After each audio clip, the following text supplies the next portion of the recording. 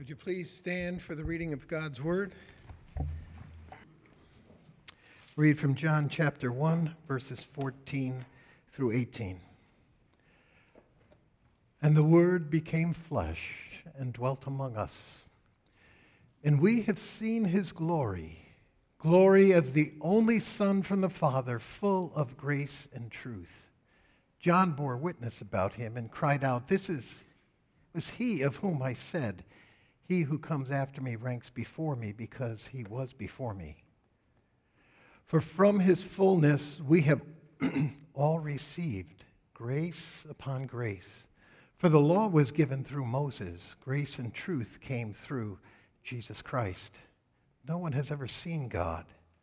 The only God who is at the Father's side, he has made him known." This is the word of the Lord.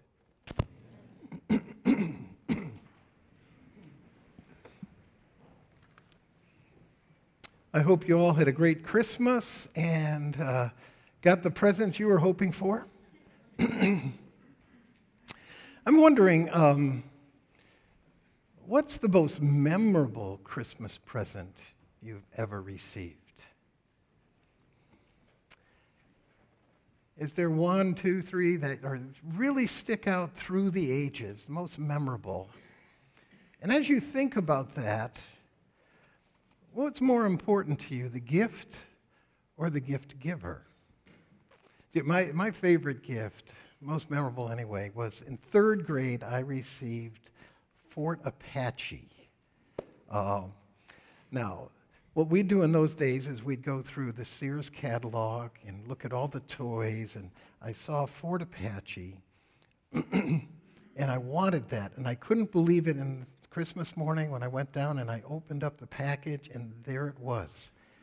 And I don't know if I thanked my parents for it or not, but I quickly threw aside all the other gifts and started building it, putting the pieces of the force together, and then they had the stockades on the side, and you could put the little cavalrymen up in the stockades looking out, and they had a little log cabin in the middle and a plastic fireplace, and you put a pot over it that could cook. It was really great. It was so great that I brought it to school for show and tell. And I happily skipped recess in order to put it together to show the class.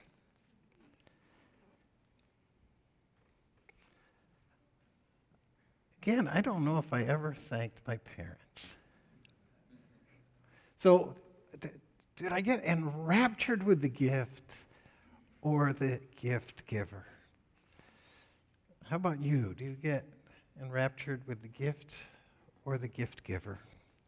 And since we're in church, I'm sure we all hope we would say the gift giver. But let's not put aside the gift that quickly.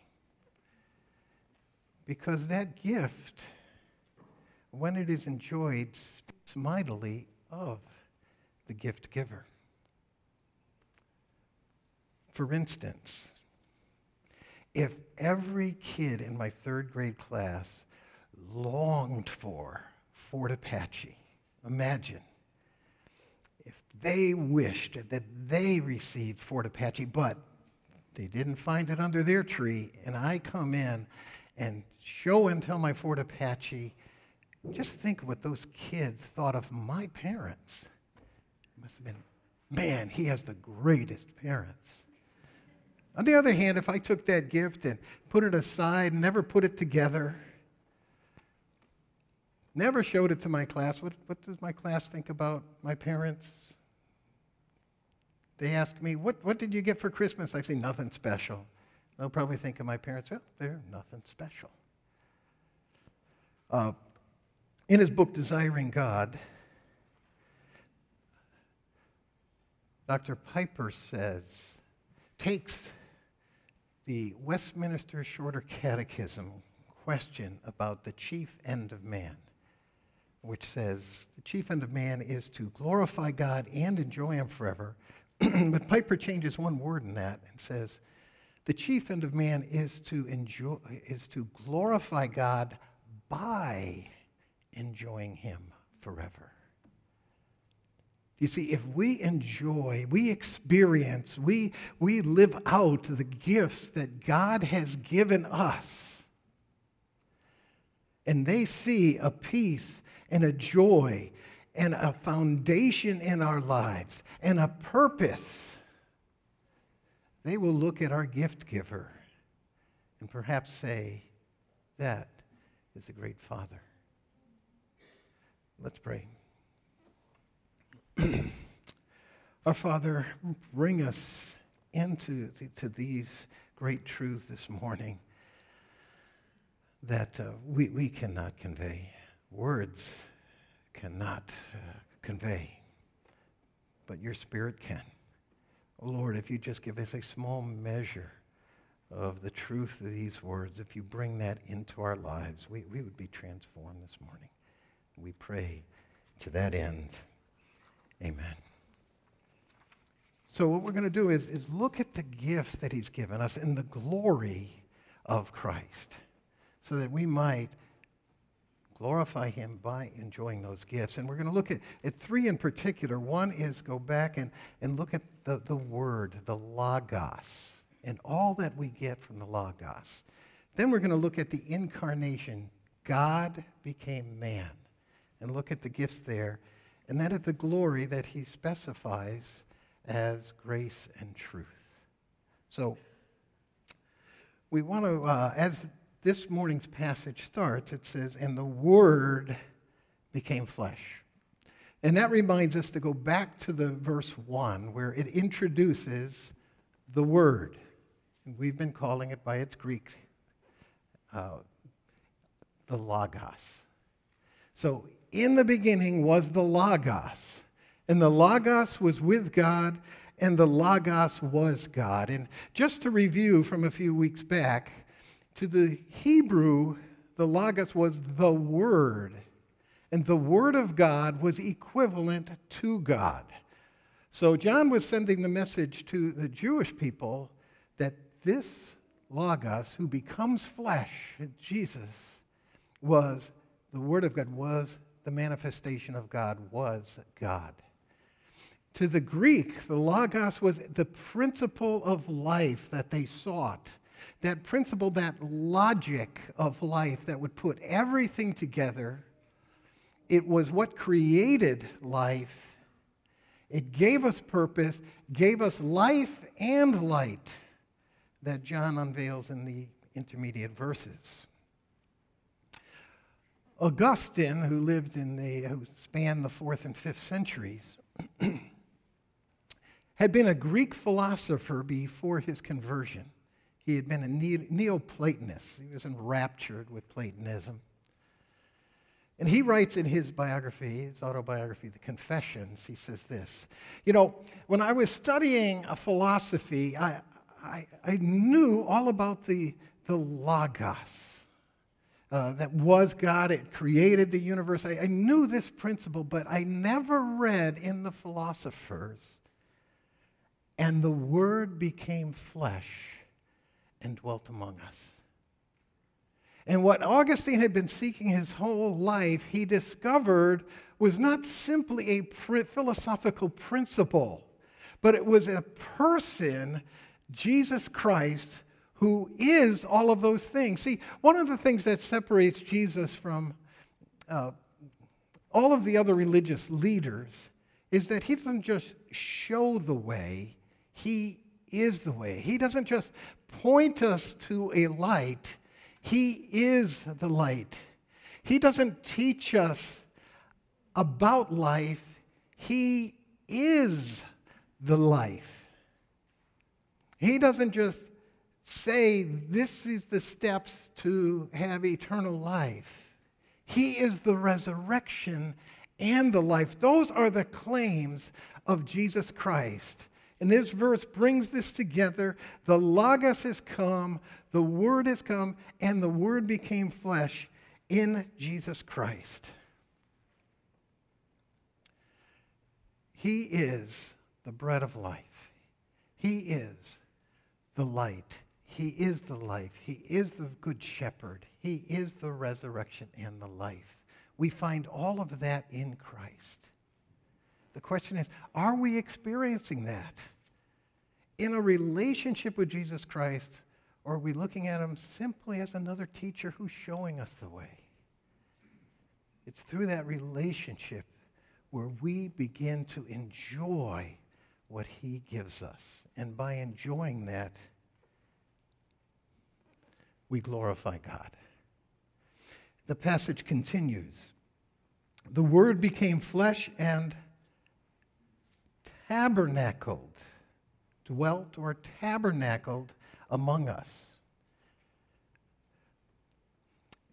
I'm very disappointed that so few English translations capture what John is trying to say in these words.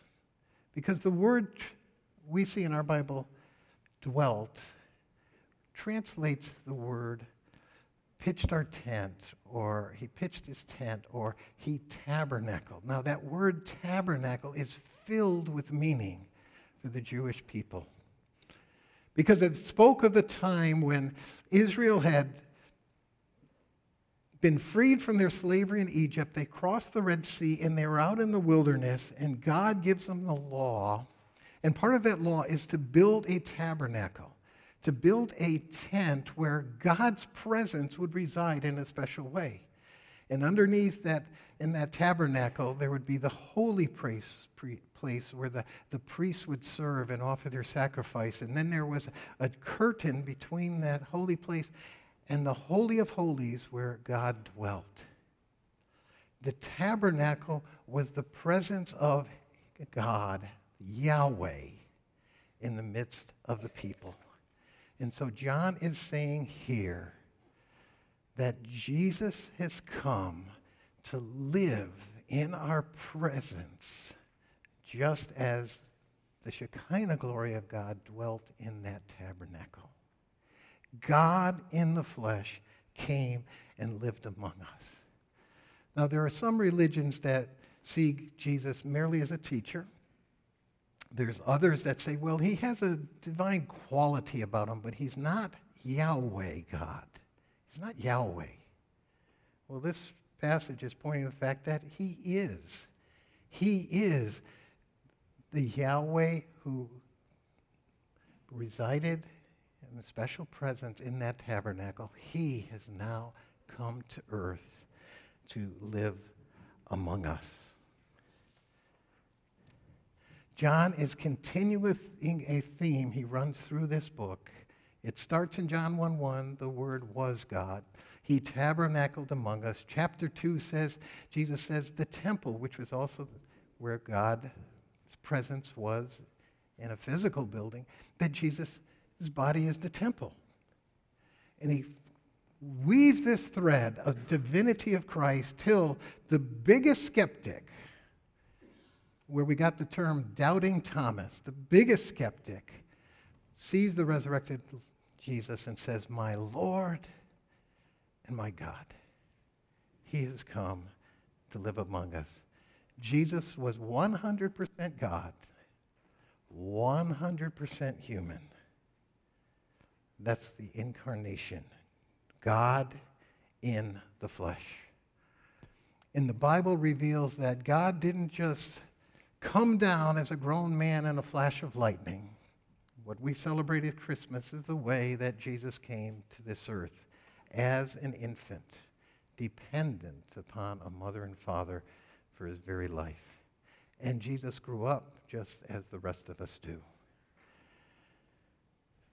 John 1:18, it continues, it says, 1:18 says, no one has ever seen God. The only God who is at the Father's side, he has made him known. Now, God had manifestations of himself in the Old Testament.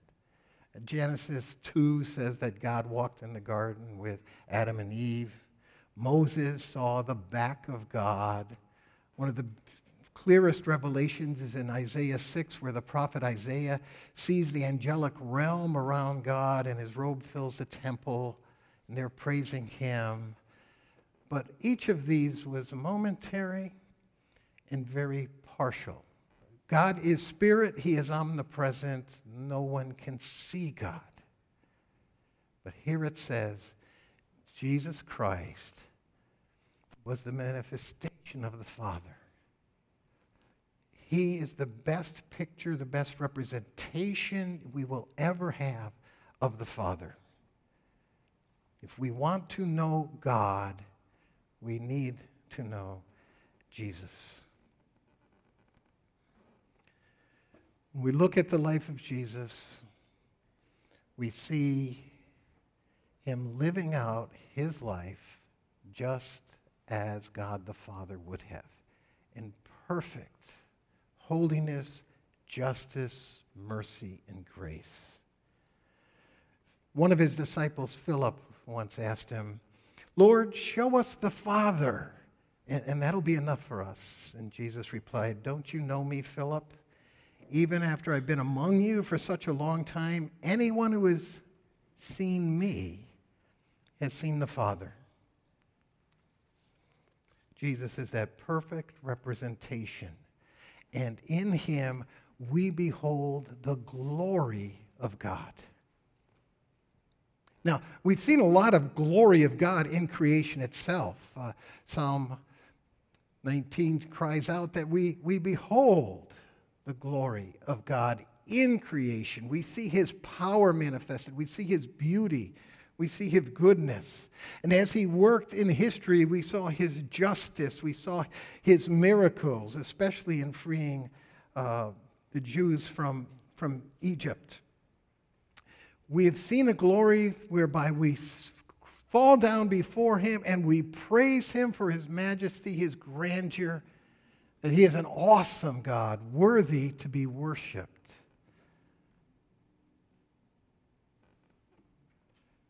But what Jesus brings us is an added dimension of humility. Kings have glory. They are to be obeyed. They are to be followed. But the greatest king is one who would be willing to become like us, putting aside that glory. Henry Nouwen was a renowned professor at Notre Dame, Yale, Divinity School, Harvard. He'd written books that sold 7 million copies, translated into 30 different languages. He was a speaker known around the world. And once he traveled to Toronto for a wedding. And while there, he stayed at this home for those severely mentally disabled. He decided after being there that he would live there the rest of his life. And he spent the last 10 years of his life there. That's something that sets him apart from every other renowned professor and author. One who had this glory, but he humbled himself to live among those disadvantaged, those who were so needy. He poured his life out into them. Of course, that pales in comparison to what God did in Jesus Christ, who was God himself with all of that glory. He took off his robes of glory and he came among the disadvantaged. He came among the broken to not only live with us, but to suffer abuse from us so that he could have us. That's humility. That's a glory that's beyond our comprehension. Consider the story of the book of Habakkuk in the Old Testament. God told Habakkuk the prophet, he said, "I want you to marry a prostitute." Didn't quite understand that, but he married a prostitute. That prostitute then left him and sold herself out to man after man after man, pushing him aside, wanting nothing to do with him, until finally she was so overused, she was taken as a slave and sold in the slave market. Habakkuk went to that market and bought her out to bring her back to himself. That story, God asked Habakkuk to do that in order to picture his love for Israel. And it also pictures his love for you and me. That is humility. That is glory. God became man. Sounds like a fairy tale, doesn't it? It's too good to be true, too unimaginable to be possible. If such a story were actually true, we would expect that this event would transform the world, that it would meet people and change their lives, free drug addicts. We would think that people would maybe write countless books about him or give so much money so that the message could be spread across the world, or that multitudes of books would be written about him, and perhaps even the calendar would change around his coming. Of course, all of that has happened. But John didn't see all of that. He saw the transformed lives. So he still wants us to know this isn't a chimerical story. It's history. It really happened. So he says, we beheld his glory. Now, he could be talking about himself, his brother James, and Peter, whom Jesus brought up to the Mount of Transfiguration, and right before their eyes, his glory, the glory of Jesus Christ, was revealed. He could be saying, I saw him in his glory. I'm a witness. He could be referring to to all the believers who saw the miracles, who beheld the resurrection of Jesus from the dead. And Jesus said his resurrection would determine whether the words he spoke were true or not. And he rose from the dead. But John is pointing to evidence in history. And so he continues, and this is why he talks about John the Baptist. He says, John bore witness about Jesus, and he cried out, this is he of whom I said, he who comes after me ranks before me, because he was before me. In a nutshell, what he's saying is John the Baptist testifies. John was so well respected, so well loved by the people that even the religious leaders dare not criticize him. Even Josephus wrote about him in his Jewish history analogs. His testimony was powerful in that day and should be powerful in this day. And so John says, this isn't a made-up story. This is history. The first century was just as skeptical as we are today. They had to make excuses for Jesus' miracles. They had to say it was done by demons. See, they never said, his critics never said, those were fake miracles. No, they had to attribute those miracles to demonic forces because they couldn't deny them. What we're saying this morning is not a fairy tale. It's true. The passage continues.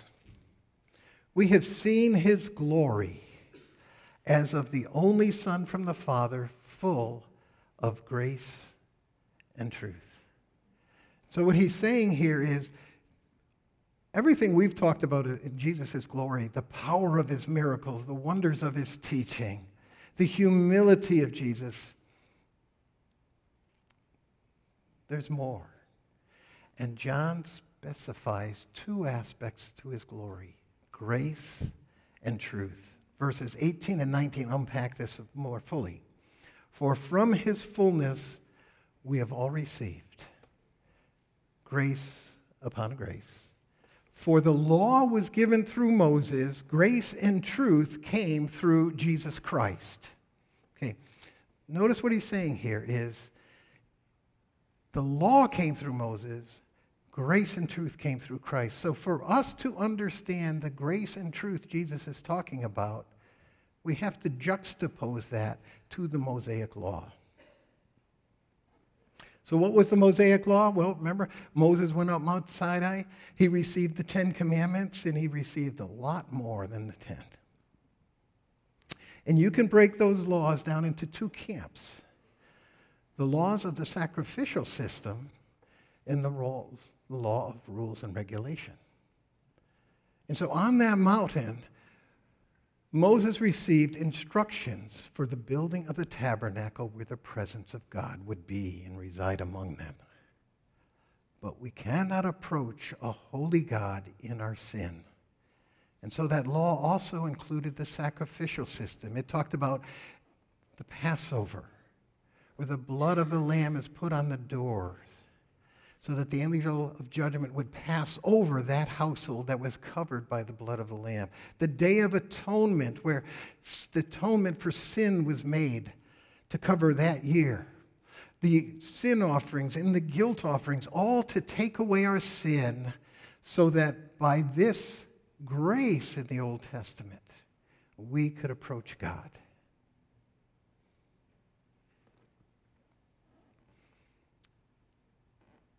But the Old Testament, the blood of bulls and goats, do not take away sin.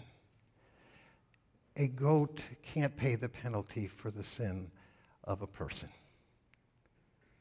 And so these sacrificial laws were really a shadow, a picture, a foretelling of the true grace that would come in Jesus Christ. For he, as a man, could take my place as a man. If he was sinless, he could take my sin. My judgment could fall on him. Of course, that leaves the rest of you in your sin. Unless he was more than a man. Unless he was infinite in his personhood. Unless he was God himself. Then, as a man, he could die for each person. An infinite number of persons.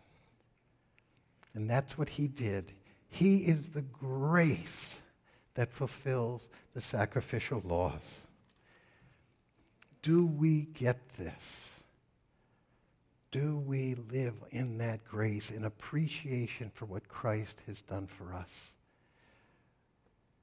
Martin Luther wrote something that really I hear myself in. He said, "Doubt not that you, Bruce, are the one who killed Christ. Your sins certainly did. And when you see the nails driven through his hands, be sure that you are pounding. And when the thorns pierce his brow, know that they were your evil thoughts. Consider that if one thorn pierced Christ, you deserve 100,000. Do you believe you deserve that 100,000? But Christ took it for you. Now you're experiencing the grace that Christ offers. And truth comes through Christ. Remember the Old Testament law, the sacrificial laws, but also the rules and the regulations. In fact, Jewish tradition says that there were 613 commandments in Torah. And the Mishnah has a multitude of rabbis discussing those commandments and then meticulously applying them, showing you exactly how you are to obey each one of those commandments. And the burden that fell upon the shoulders of the people was unbearable. And Jesus knew that. And he said, I come to lift that burden.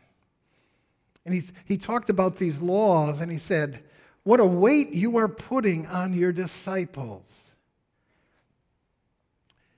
You strain at a gnat but you swallow the camel. What he's saying is you might tithe the mint in cumin, but you forget justice and mercy. You are missing what God was meaning in the law. And so Christ comes to bring the truth, and the truth will set you free. It will relieve you of that burden.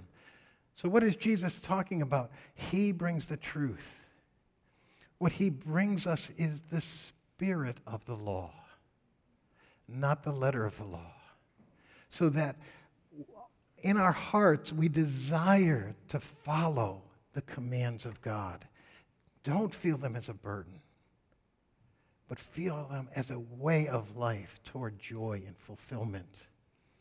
You know, there's a cartoon I remember of Dennis the Menace, and he's sitting facing the corner in his chair, and there's a bubble over his head, and it says, I may be sitting on the inside, but I may be sitting on the outside, but I'm standing up on the inside. And that's what Jesus saw happening in the law. And so in the Sermon on the Mount, he says, you know, you say don't commit murder. But I say you don't have it on the inside. Because if you're angry with your brother, if you're feeling that on the inside, you've committed murder in your heart. And you say, we don't commit adultery. But what's going on inside your heart? If you have lust in your heart, you're committing adultery. And so Jesus is trying to bring the truth through that grace so that the law isn't external to us, but it's reaching down and transforming our hearts so that our hearts beat with Christ. And Christ ultimately said there are two laws. When he's asked the question, what's the greatest commandment? He says, the greatest commandment is love God with all your heart, with all your soul, with all your mind. And there's a second one like it. Love your neighbor as yourself. You see, Jesus said, all of the laws are fulfilled in those two. I want to grab your heart because the Mosaic law was given to be an expression of those two loves. How do I love God? The commandments. How do I love my neighbor? The commandments. And so Jesus is taking the external and bringing it into our hearts, taking the letter of the law and making it a spirit to live by the principles of the law, not by rules and regulations, but by loving God, by loving our neighbor. And if we have that love in our hearts and we believe God is good, then we're going to see his commandments as the way we want to live. We want to love God. We want to love our neighbors. How do we do it? Listen, not only to the heartbeat of Christ, listen to the words of Christ and let him lead us. We are not God. We do not know all of the expressions of love. But he does. Grace and truth. You see, they come together. It's the grace of God we find at the cross of Christ that melts our hearts to help us realize how much we are loved. And when we realize how much we are loved, our hearts start to love back. And when we love God, we will want to know his truth and follow his truth.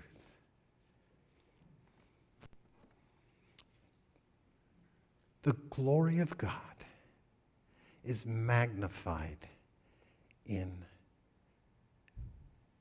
the person of Jesus Christ. And in the gifts that Christ has brought us as the Logos, as the God with us, in grace and in truth. You see, we're called to glorify God. We can't add to his glory. What can you add to God?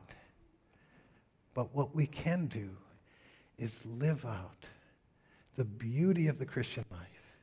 Enjoy the gifts that Christ has given us. And then the world around will see we have something they desire. And we have it because our Lord Jesus Christ has brought it to us. They will want him and glorify him. Let us glorify God by enjoying him forever. Our Father, we thank you for your word that is so rich. And again, I know what's been communicated this morning hopefully scratches the surface. But Lord, may your Spirit take what is said, speak individually to where each individual is, precisely to their questions, and lead each of us deeper in our journey toward you.